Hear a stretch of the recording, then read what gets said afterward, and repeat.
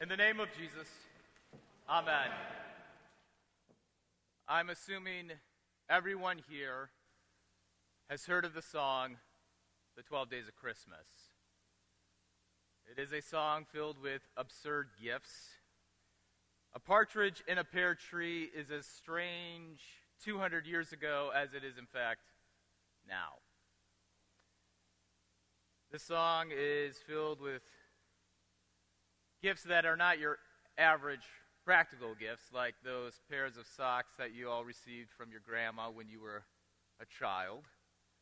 Rather, they are completely impractical, which sometimes is the best kind of gift of all. The first Christmas gift was certainly impractical.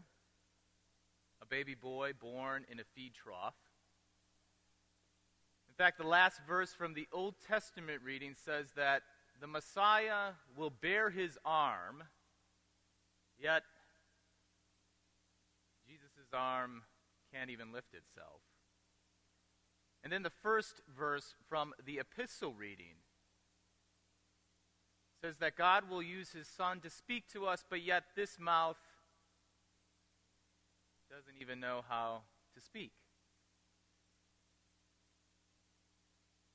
And if you were to simply read through the Gospels, you would see that most people at this time were expecting a Messiah like King David.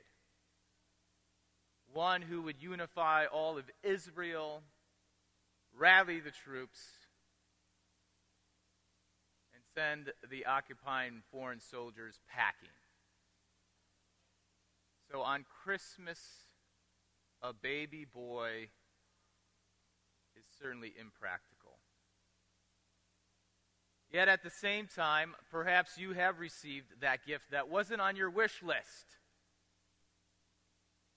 but turned out to be a pleasant surprise. I often see these gifts in the store, the sharper image. Your first response is, what is it? But after finding out what it really is and what it means for you, you smile. What appears useless turns out in its impracticality to be something more. For example, like giving your grandma a pair of dancing shoes when she doesn't know how to dance. From the gospel reading yesterday, the angel said to Joseph, "Do not be afraid." Similar to what the angels said to the shepherds, "Do not be afraid." This is like someone telling you, now, it might not have been on your wish list, but trust me. When baby Jesus shows up, the world around him, as it says in the gospel reading for this morning, did not know him. The world, in a sense, was saying, what is this? Perhaps all of our Christmas hoopla overcompensates for the ordinariness of the Christmas story. We would rather have something grandiose, perhaps trumpets, foreign dignitaries, perhaps a TV Christmas special for baby Jesus. But when Jesus is born, perhaps the angels telling us, Joseph, the shepherds, and all of us to not be afraid is because we're ready to go home without noticing the baby, rather than waiting to hear what he has to say to us, what he will do for and with us. The impractical nature of a baby boy leading the nations back to God causes us to wonder if God, in fact, knows what he is doing when he gave us this gift. Like the grandma who received dancing shoes from you. She wonders, do you know what you're doing? Here we realize we're at the mercy of the gift. not in a coercive sense, because this gift is a baby. We're at the mercy of this gift in its tenderness. By opening ourselves to such an impractical gift, we begin to see a world ordered by God and realize the giver sees more to life than we do.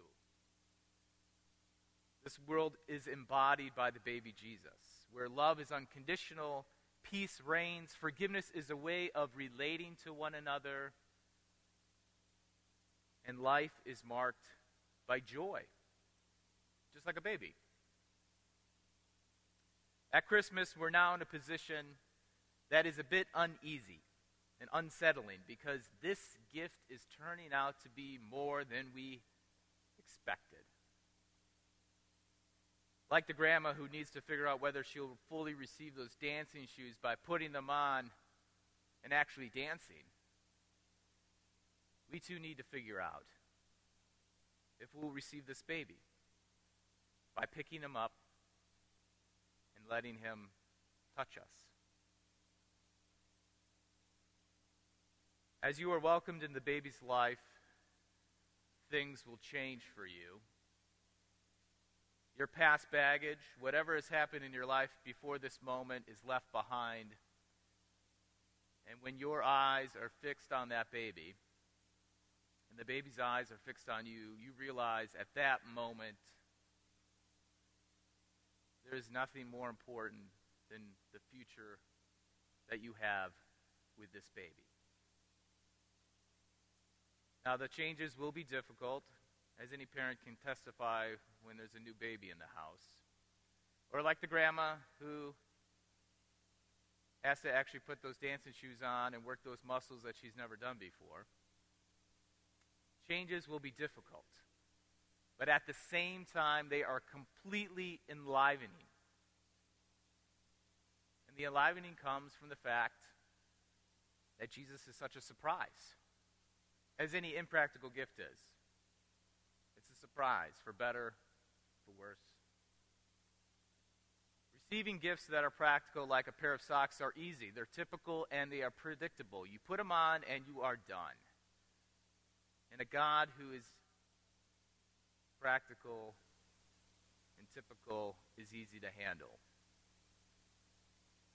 But this baby we cannot pick up and just simply put him back in the manger. That's impossible. Because this is God incarnate. And he isn't easy to handle. Infant Jesus, whose weak arm is the strength of God. Infant Jesus, who can't speak, is the Word of God. Infant Jesus is the God who dwells among us. This is the Messiah who defeated God's enemies and established a new order based on God's mercy. And today we remember that this impractical gift actually grows up to live a very impractical life. A life based on grace. This baby will show love by being a sacrifice for us. This baby will show us how to survive suffering by suffering with us. This baby will grow up to live a life that's worth dying for. This baby will grow up to defeat death by death. While the world makes peace through power that's based upon strength, Jesus this morning is the partridge in the pear tree.